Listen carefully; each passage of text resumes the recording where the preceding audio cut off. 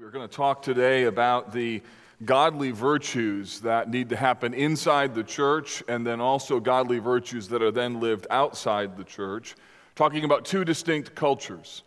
What does the culture inside the church need to look like so that when you go out into the world, you'll know what virtues need to mark your life as you engage with difficulty and maybe even opposition?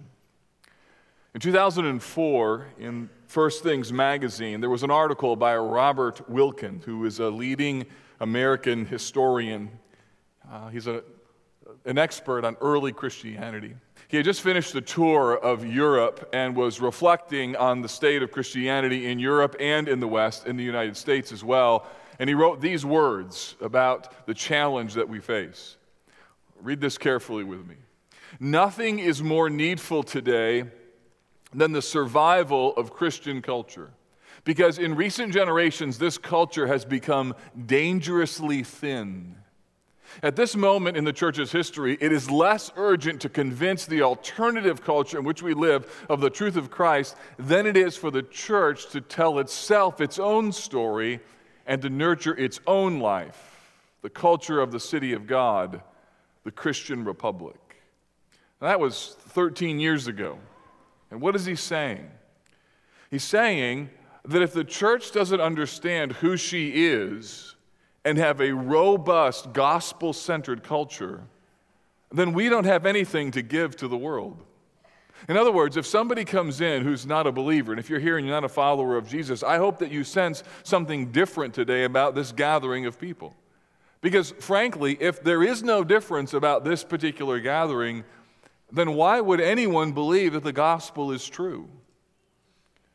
Finished a book about 3 or 4 days ago. I mentioned it 2 weeks ago, called The Benedict Option.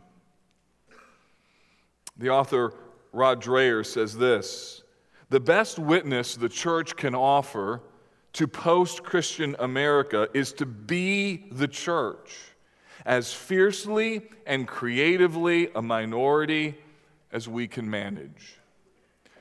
This morning, what I want to do is to talk about two kinds of cultures.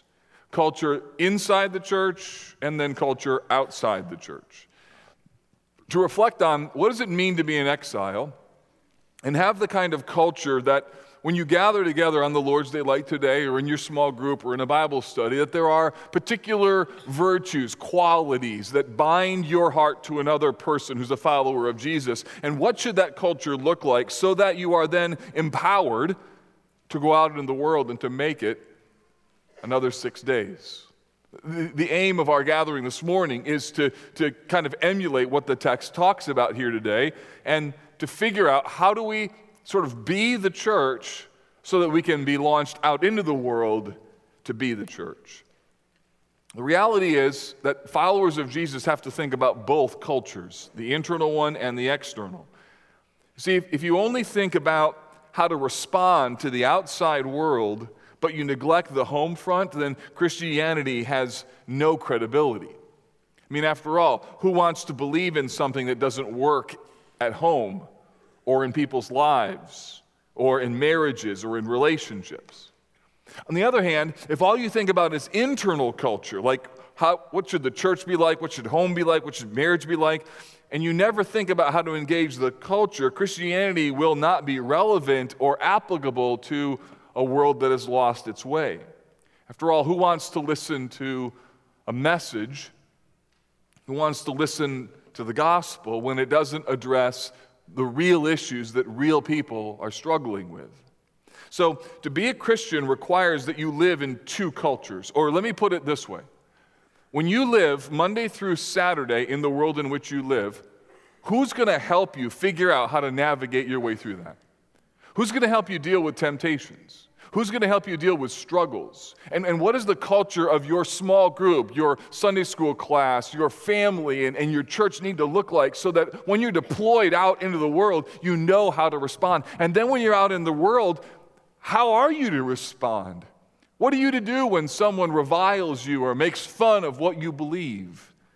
You see, whether you're single, whether you're married, whether you're a student, whether you're retired, you need to think about both cultures.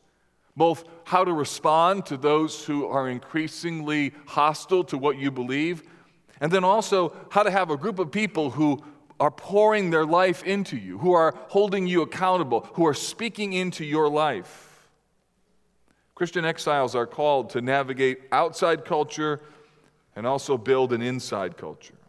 Our text today helps us to see the calling of both of these cultures. What we have are two lists. There's 5 virtues for what the inside of the church is to look like, and there's 5 virtues for how we are to respond when we're on the outside. So I don't know which of these lists you need. You'll need both of them eventually in your life, but some of you need to think really carefully today about what does it mean to come to College Park Church? What does it mean to come even today? And when you got up, what did you think about your engagement of coming to church today? Others of you are in the middle of challenging situations and season at work, and this text speaks very clearly into how you're to respond.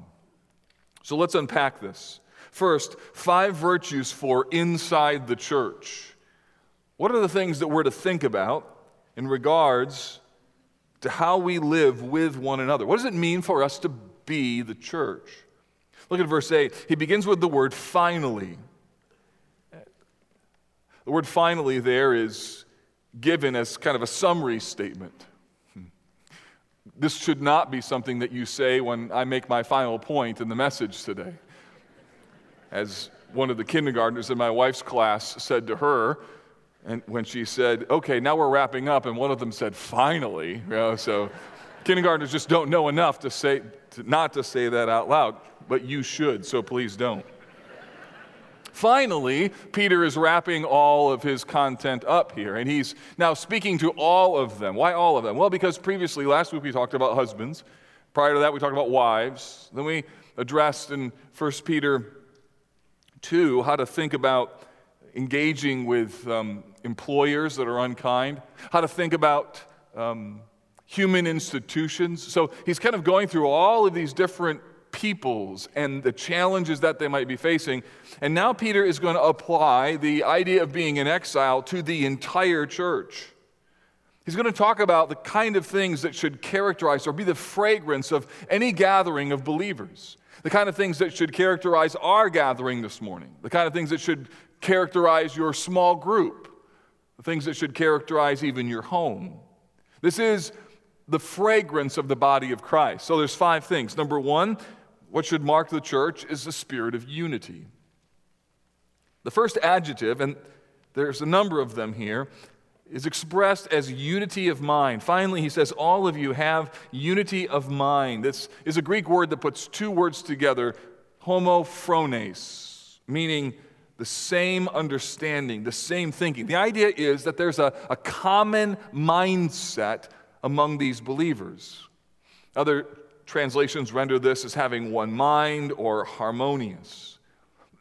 The New Testament places a high premium on having unity in the context of the body of Christ. I could give you example after example, but the Scriptures regularly uphold the value of unity, that we live in harmony with one another. Now, why does the Bible talk about unity so much? Well, here's why. Because wherever there is people, there is a real possibility, even a likelihood of dissension and division. If we're honest, as human beings, we are a tribal lot. It's very easy for us to develop and fall into sort of an us versus them mindset. And frankly, our present culture makes this even more challenging. My goodness, with the presence of social media, you could just listen to people who think like you, talk like you, look like you, act like you. Cable news creates echo chambers where you just hear from particular people and a particular bandwidth. It serves to reinforce how right we are. Look at all the likes that I got on this post. Or somebody else thinks exactly like I do. Now, Peter is not suggesting that the body of Christ is characterized by people who think exactly the same on everything. One of our values as a church is unity in the midst of diversity. But what he is highlighting here is that a Christian community should be marked by a common understanding of what's really important. that the body of Christ should be marked by what are we all striving toward, and what is life all about? One of the reasons that we have a church covenant is to put into a written form, what does it mean to be a part of a body? What does it mean to be part of a church? In other words, is your involvement here just simply a place that you go? Do you just come to church here because either you enjoy the singing and the teaching is somehow helpful, or is there something underneath that that's even more significant in terms of what it means to be united to other people? You see, unity is something that is to be cherished and prized. You know what I found? I've been around the church for quite a while, now almost 2 decades. You know what I found? I have found that very few people ever blatantly set out to destroy unity. Nobody says, oh, I want to help be disunifying. Nobody, hardly anybody has that. I can think of maybe one person I've ever met. He doesn't go here anymore. No, I'm just kidding. It was at my last church for sure. So, you know what I've observed instead? I've observed that the emotions, here's what happens. The emotions, the frustrations, or the fears that we have, they get the best of us, and before we know it, words come out, a post is published, an email is sent, and we don't consider the cost on unity. That's what happens. We've all done it. Our world is filled with division. And you know when the gospel looks most powerful?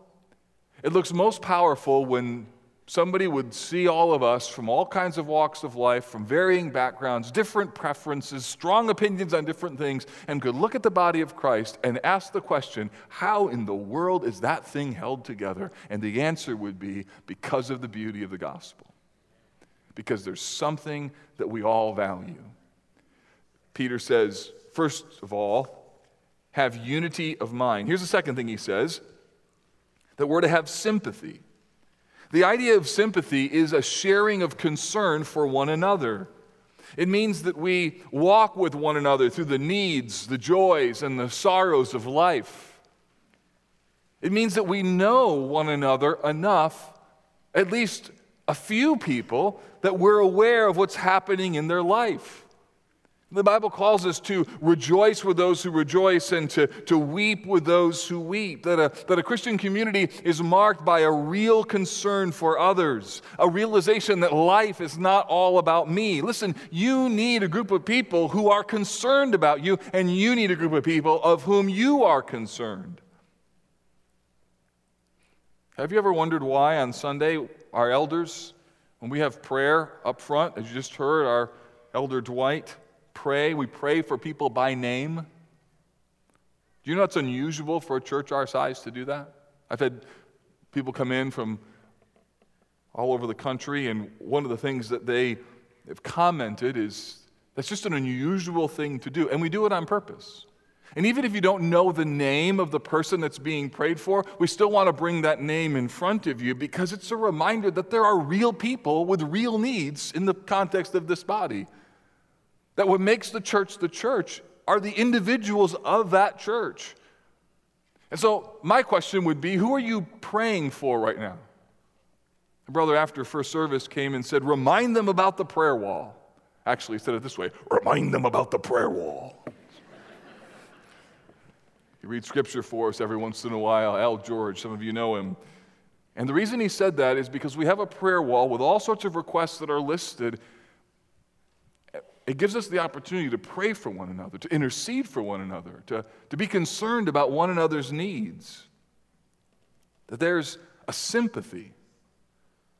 When you came to church this morning, was there any thought of sympathy for other people? It's so easy to get stuck into a rut where we just think about my needs, my day, my desires, maybe your seat in terms of where you're sitting. Unity of mind, sympathy. Third, brotherly love. Peter emphasizes here that believers have a unique relationship with one another. This idea of family-like love, it's all over his letter.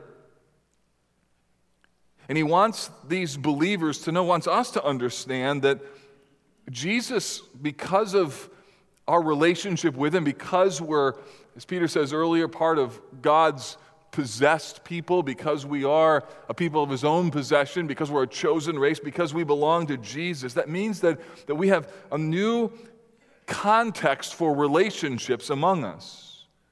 So that means that if you're a follower of Jesus, you're my brother, you're my sister in Christ. When we're walking the hallways of this church, remember that the people who you're hanging out with are your brothers and sisters in Christ. We're to love one another in a way that fits with that relationship.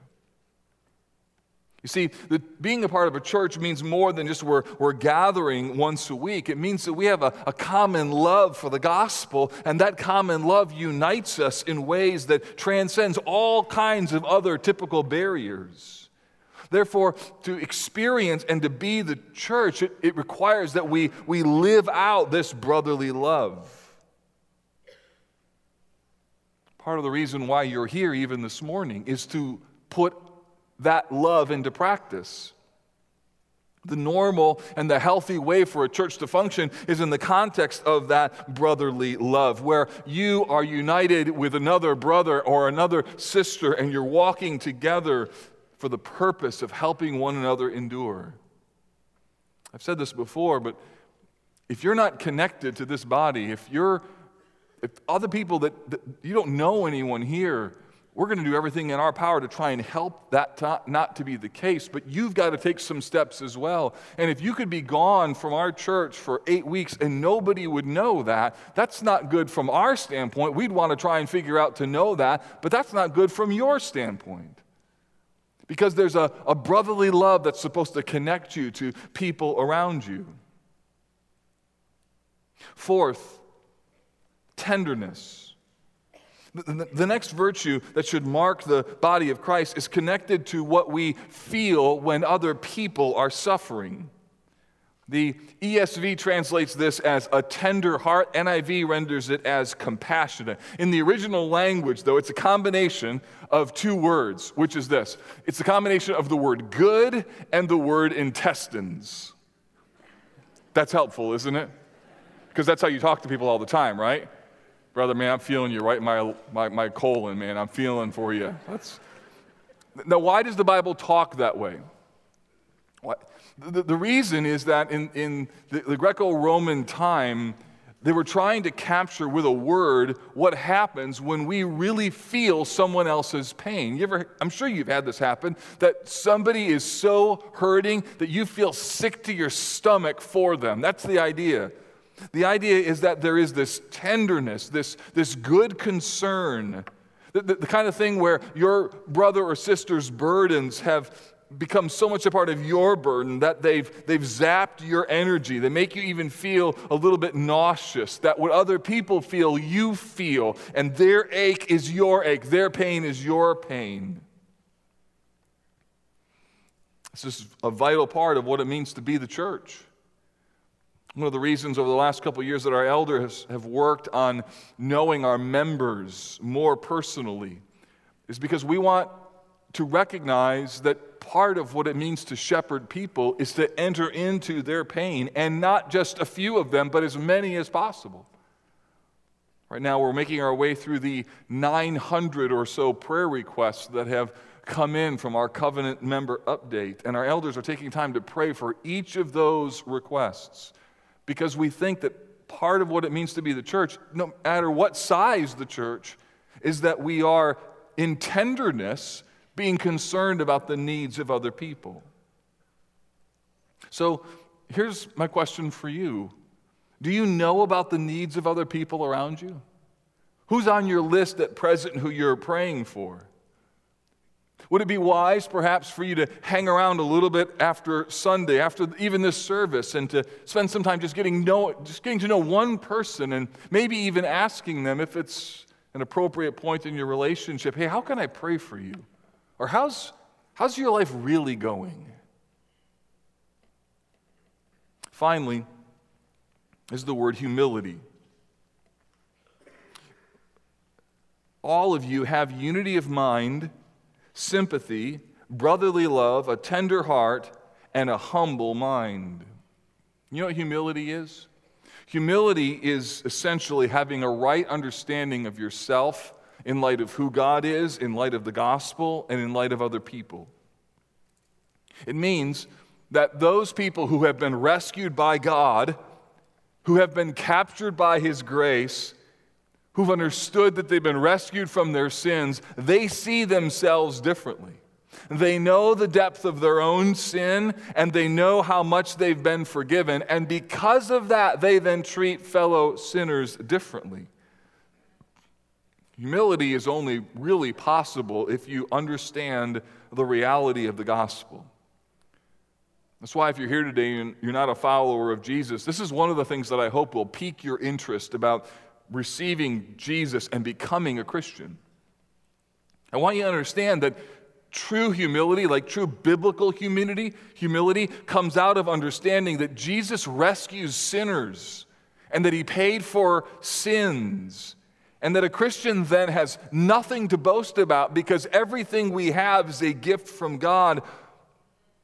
In fact, that's why many people even reject Christianity, because they think, I've got to do something, when the reality is, no, Jesus is the one who paid it all, and if He pays it all, then that makes us a automatically humbled people. Listen, when you come to believe that changes everything. And I hope you will, maybe even today. Humility was not naturally prized by the Greco-Roman world. It was seen as a weakness. And in so doing then, for a group of people to embrace humility would have set them apart in a very unique and substantial way. Tim Keller says this about humility: true gospel humility means I stop connecting every experience and every conversation with myself. Just want to give you a challenge this week. Listen to how many times in the context of a conversation that you jump in with some sort of me too statement. I picked Gonzaga to win. Me too. Who cares, right? Why do we have to say that? Me too. Just let it go. Just don't even tell anybody. Hey, we vacationed in Destin, Florida. Oh, we did that too. True humility means I stop connecting every experience to myself. Friends, this is one of the reasons why we need to rehearse the gospel when we gather together. We need to be reminded who God is, we need to be reminded what He did for us, and then to be reminded of the effect of that on our relationships. So these are the virtues that should mark what our church, what your small group, what your family is characterized by. Do they fit? Humility, tenderness, brotherly love, sympathy, unity of mind. These are the things that should characterize the culture of our church. If somebody were to walk in, and many people do, would they sense that culture among us? Would they sense that kind of spirit? Because every group of people has a culture. Sometimes you can just pick up on it. Let me give you two examples. Number one, when we were in London, England, we were riding a commuter train, and there is a culture in England on how you ride commuter trains. And that culture is you don't talk to anybody.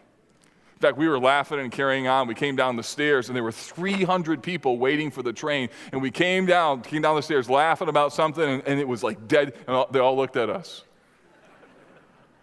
Like, shh. 300 people waiting for the train, and no one is saying a word. Different cultures have their own little culture. Or think of this: is there not a culture in the elevator?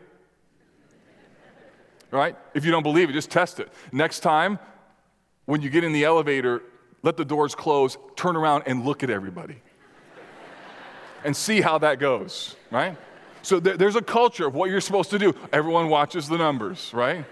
Because they don't know what else to do. No one talks, right? No one asks big questions about the problem of evil or suffering in the world in an elevator. You don't. You wait till the doors and then you get out and think, whew, that was awkward, until you get to the next one. Every little group of people, there's a particular culture. And this church has a culture. Our church has a culture. And part of our responsibility is together to build a culture within the church that's marked by these things. Why? So that we can have a place of safety that we can run to. We can have a place of comfort that we can go to. A place where people know us and care for you and help you to be able to think about what the gospel means, so that then you can be deployed out into the world. The doors of the church open and you go back out ready to live another 6 days. And some of you are in the thick of it. You're facing what's going to come next in this text, which are 5 virtues for how do you live outside the church. How do you respond when Christianity becomes costly? What should be our response when we're mocked or slandered or mistreated? Some of you need to listen very carefully to what I'm about to say, because somewhere in the next few weeks or months, you're going to face this exact scenario. It's going to happen at a lunch meeting. It's going to happen in some sort of context in your business relationships. Somebody online is going to make fun of what you've said. They're going to laugh at your standards and how you protect your marriage or what you do or don't do. Here's what Peter says. Number 1, how do you respond? You respond with Christ-likeness. Do not repay evil for evil, reviling or reviling. Does that sound familiar? It should. Because it's nearly the same thing that Peter said in verse 23 about Jesus, that when he was reviled, he did not revile in return. So Peter previously talked about the example of Jesus and how he's left us his example and model in terms of how we are to respond, that we are not to repay evil for evil. This sets Christians apart from the world in a dramatic but hard way. Because the natural response of every human being is simply to treat people in a manner that you've been treated. It only seems fair and just, doesn't it? Someone cuts you down, it's just so natural and quick that you're going to respond to cut them down. If someone's being condescending, it's so tempting to be condescending back. I mean, it seems just like we're children who just have gotten older. Remember, underneath that layer of your adulthood are children's sort of emotions. Remember in those days when someone would say something and you would say something really intelligent and powerful? This shut everybody down. I know you are, but what am I? Right? It's a brilliant comeback. Like, that ended all conversations, right? And then you just put infinity on it. That way it covered it all, right? It only seems fair and right that we would hit blow for blow, tit for tat, so to speak. And yet this text invites us to a very hard practice in following the example of Jesus and not responding like everyone else. And when we don't retaliate, we follow the example of Jesus and we make a loud statement that there is something very unusual about us. So just remember that the next time that somebody mocks you at school or mocks you at work, just remember when somebody makes a statement of some kind, and instead of retaliating, you either say nothing, or in a moment, we'll see that you're called to bless them. You need to see those moments of unfair treatment not simply as unfairness, but as a platform that you get to suffer. You get to be Christ-like. You get to show people how real your faith really is. That's the mindset that Peter is asking for us to embrace. And then, secondly, the other value is that of kindness. Not only Christ-likeness, but also something that we are called to act upon, not just to be passive, but he says here, do not repay evil for evil or reviling for reviling, but on the contrary, he says, bless. This text, along with a number of others, calls those who are being persecuted to actually bless their persecutors. And this is not the only place where the Bible talks this way. Look at Luke chapter 6. Bless those who curse you. Pray for those who abuse you. To the one who strikes you on the cheek, offer the other also. And from the one who takes away your cloak, do not withhold your tunic either. So what does this mean? What does it mean to bless? The idea of blessing is that you cry out to God on behalf of those who are unkind, that you are, in effect, asking God to be kind to them and to be gracious to them. You pray for God's grace to come into their lives. You pray the way that Jesus did on the cross. Father, forgive them, for they do not know what they are doing. In other words, you pray compassionately for them because they are only doing what is natural for them. It means that you see their cut downs, you see their mockery, you see their opposition through the lens of the gospel, and instead of being angry that they're doing it to you, you have compassion on them because you know what it's like to be where they are. You were there until Jesus rescued you. You thought like they thought until he pulled you out of the waywardness of your own sinfulness. And the gospel informs how you see them, and so therefore you can embrace unfair treatment, and rather than responding in retaliation, you can instead choose to bless them. And this is the kind of life that Peter has called us to. Is there anyone in your life right now that fits that bill? Anyone who you should be treating with the same kind of grace that God treated you? Peter talks about the beauty of what it means to live in this outside culture. The inside culture helps propel us to the outside culture. It is a very challenging thing to do. And yet notice this third value, the third value of conviction. There's a weightiness to this, to respond in a way that is so unnatural and yet so hard. Peter says, this is what you have been called to. What does it mean to be called to this?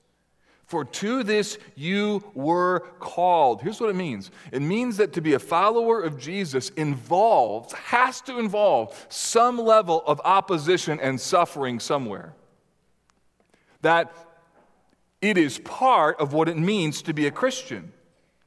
So I think it's safe to say that if you lived your entire life and you never faced any mockery and you never faced any unfairness and you never faced any kind of mistreatment, if nobody ever made fun of you and no one ever sort of mocked you because of what you believed or what you thought or how you acted or how you lived in light of the gospel, it might be that you're not actually a follower of Jesus. Because the calling here is connected to the essence of who you are. To suffer for the name of Jesus is part and parcel of what it means to be a Christian. That's why Peter in chapter 4 and verse 12 will say this, "Beloved, do not be surprised at the fiery trial when it comes upon you to test you as if some strange thing were happening to you." And yet I find, frankly, far too many believers who are surprised and aghast when suffering or hardship comes their way. And what 1 Peter is doing is to help to kind of reset us, to remind us, no, this is the way that most Christians throughout the history of the church have lived. They named the name of Christ, and it proved costly, but they did it anyways because they loved and they cherished the value of the gospel, even if it proved costly. So the value of conviction. Fourth, the value and the virtue of hope. He says, do not repay evil for evil or reviling for reviling, but on the contrary, bless, for to this you were called, that you may obtain a blessing. It's very interesting to me that throughout the New Testament, calls for suffering are often linked with the promise of future reward. That those who are called to endure and to not respond in a un-Christ-like manner are motivated in that response by the promise that they'll receive a blessing. This shows up other places in the New Testament. For instance, in the Sermon on the Mount, Jesus said this, "Blessed are you when others revile you and persecute you and utter all kinds of evil against you falsely on my account." Notice this, rejoice and be glad. Do you know anybody who's like that? How's it going at work? I'm facing opposition. It's awesome. How was last week? Amazing. I got mocked by my coworkers. It's awesome. How was your week? Beautiful. I got taken down on Facebook because of my beliefs. Why should you rejoice and be glad? Because great is your reward in heaven, for so they persecuted the prophets who were before you. See, there's just this different mindset that Peter is advocating here. So that part of the motivation for doing what is right in the midst of persecution or opposition is that you will be rewarded. Here's the deal. Unfair treatment feels as though it's a total loss. So hard, to know these people are saying this about me and I'm losing credibility or I'm losing face. Or this is happening to me and what do they think of me? And the sense of loss? Or what about my future? And the hope that is offered here that all of these questions, while normal and understandable, are for the follower of Jesus answered in terms of what Jesus is going to say about you, what he thinks about you, and what your eternal destiny is all about. And that's why Peter writes about the future inheritance. That's why he talks to them about who their identity is. That's why he calls them a chosen race. He reminds them, no, these are the things that are really important. So let go of what people think of you, and let go if they mock you. Let go if you're unfairly treated, because at the end of the day, Jesus comes and we win. And then finally, in verses 10 through 12, he quotes Psalm 34. And Peter has used this passage before. He cites it now to reinforce what he is saying and, in effect, calling us to believe what the Bible says. So he says all of this, and then he anchors the virtues that he's just mentioned in an Old Testament passage. It reads, whoever desires to love life and see good days, let him keep his tongue from evil and his lips from speaking deceit. Let him turn away from evil and do good. Let him seek peace and pursue it. For the eyes of the Lord are on the righteous. His ears are open to their prayer, but the face of the Lord is against those who do evil. He quotes this psalm as a reminder of what the scriptures say. Namely, that if you want to truly live and see good days like eternal life, then keep your tongue from evil and don't speak deceit. Instead, turn from evil, do good, live peaceably, and live in a godly way. He then goes on to say that God hears your cry and his face is against the ungodly. In other words, that God knows what is happening and he will be just. So what Peter is doing is linking that this persecution moment is connected to a strong belief that what the Bible says is indeed true. Listen, no one suffers well if they don't believe what the Bible says. It takes an enormous amount of belief to trust that you can entrust yourself to the one who judges justly. Because everything in you is going to say, no, I need to hit back. I need to push back. I need to do something that stops this mocking from happening or this persecution from taking place. But what Peter is calling us, and some of you need to be reminded of this today, that following Jesus is worth it. You have to believe that someday Jesus is going to make this all right. And you have to believe that so deeply and so intimately that in the moment, in the heat of the moment, when emotions are strong and words are flying and you're faced with what am I going to do, in that moment that your heart says, no, the Bible is true, therefore don't respond. No, Jesus is going to make this all right, so I don't have to answer that. I don't have to be like that. And in so doing, suffering becomes not only challenging but also incredibly helpful because it proves that you really believe what you say you believe.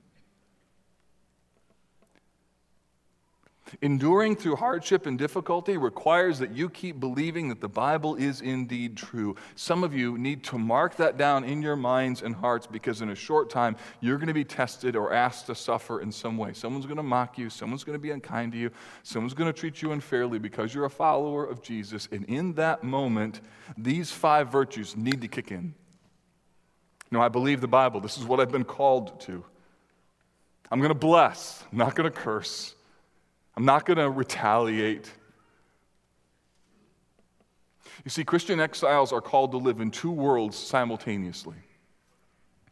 Both realms require particular virtues and particular values. So the question is, where you are today, which realm is one that you need to take some steps in? For some of you, you need to take some steps in being more intentional in connecting your heart and life to a gospel-centered culture in your relationships. That relates to how you approach Sunday. That relates to being connected into some kind of group, a small group, a Bible study. Some of you are trying to go it all alone, and when suffering or difficulty happens, who's going to be there to help push you forward? Who can you text at 1:30 in the morning and say, would you pray for me? I am filled with anxiety right now. Who are you going to say at 6 o'clock in the morning? Who are you going to throw an email to and say, would you pray for me? I'm walking into a meeting today, and I'm pretty sure I'm going to have to say something in this meeting that's not going to be well received. Who's on that list? And for that matter, who does that to you? Who calls you? Who texts you? Who emails you and says, would you pray for me? Whose heart is united to yours? Because brother or sister, if you're a follower of Jesus and you're trying to make it on your own, it is a very increasingly difficult environment to be able to do so. Others of you need courage for the challenges that you face at work, school, home, and your neighborhood. You need the grace of God so you can be a bold witness. You may even feel conviction this morning because the fact of the matter is very few people in your circle really know how important Jesus is to you, and that maybe needs to change. Maybe it is that you need a change of heart towards somebody in your sphere of relational influence who has been mocking, and today you know that God is calling you even now to pray blessing over them and to choose to love them. There's a culture inside the church, there's a culture outside the church, and God has called believers to live in both realms. He's called us to be the church in the church, He's called us to be the church in the world. This text calls us to have compassionate, deep relationships and bold biblical conviction as we're in the world. And in doing so, we become the kind of exiles that God designed us to be. Let's pray together. Lord, for brothers and sisters today who need to take steps towards having relationships and connections within this body, give them grace to know what to do today, even after this service. And God, for those today who face difficulties, persecutions, and all kinds of opposition, would you give them grace to know how to respond, how to be silent, how to bless. Give them wisdom, give them grace, help them to know how to follow you. And thank you that you'll supply the grace that we need for everything we face. We ask this in the name of our King who's given us the ultimate example. In Jesus' name, amen.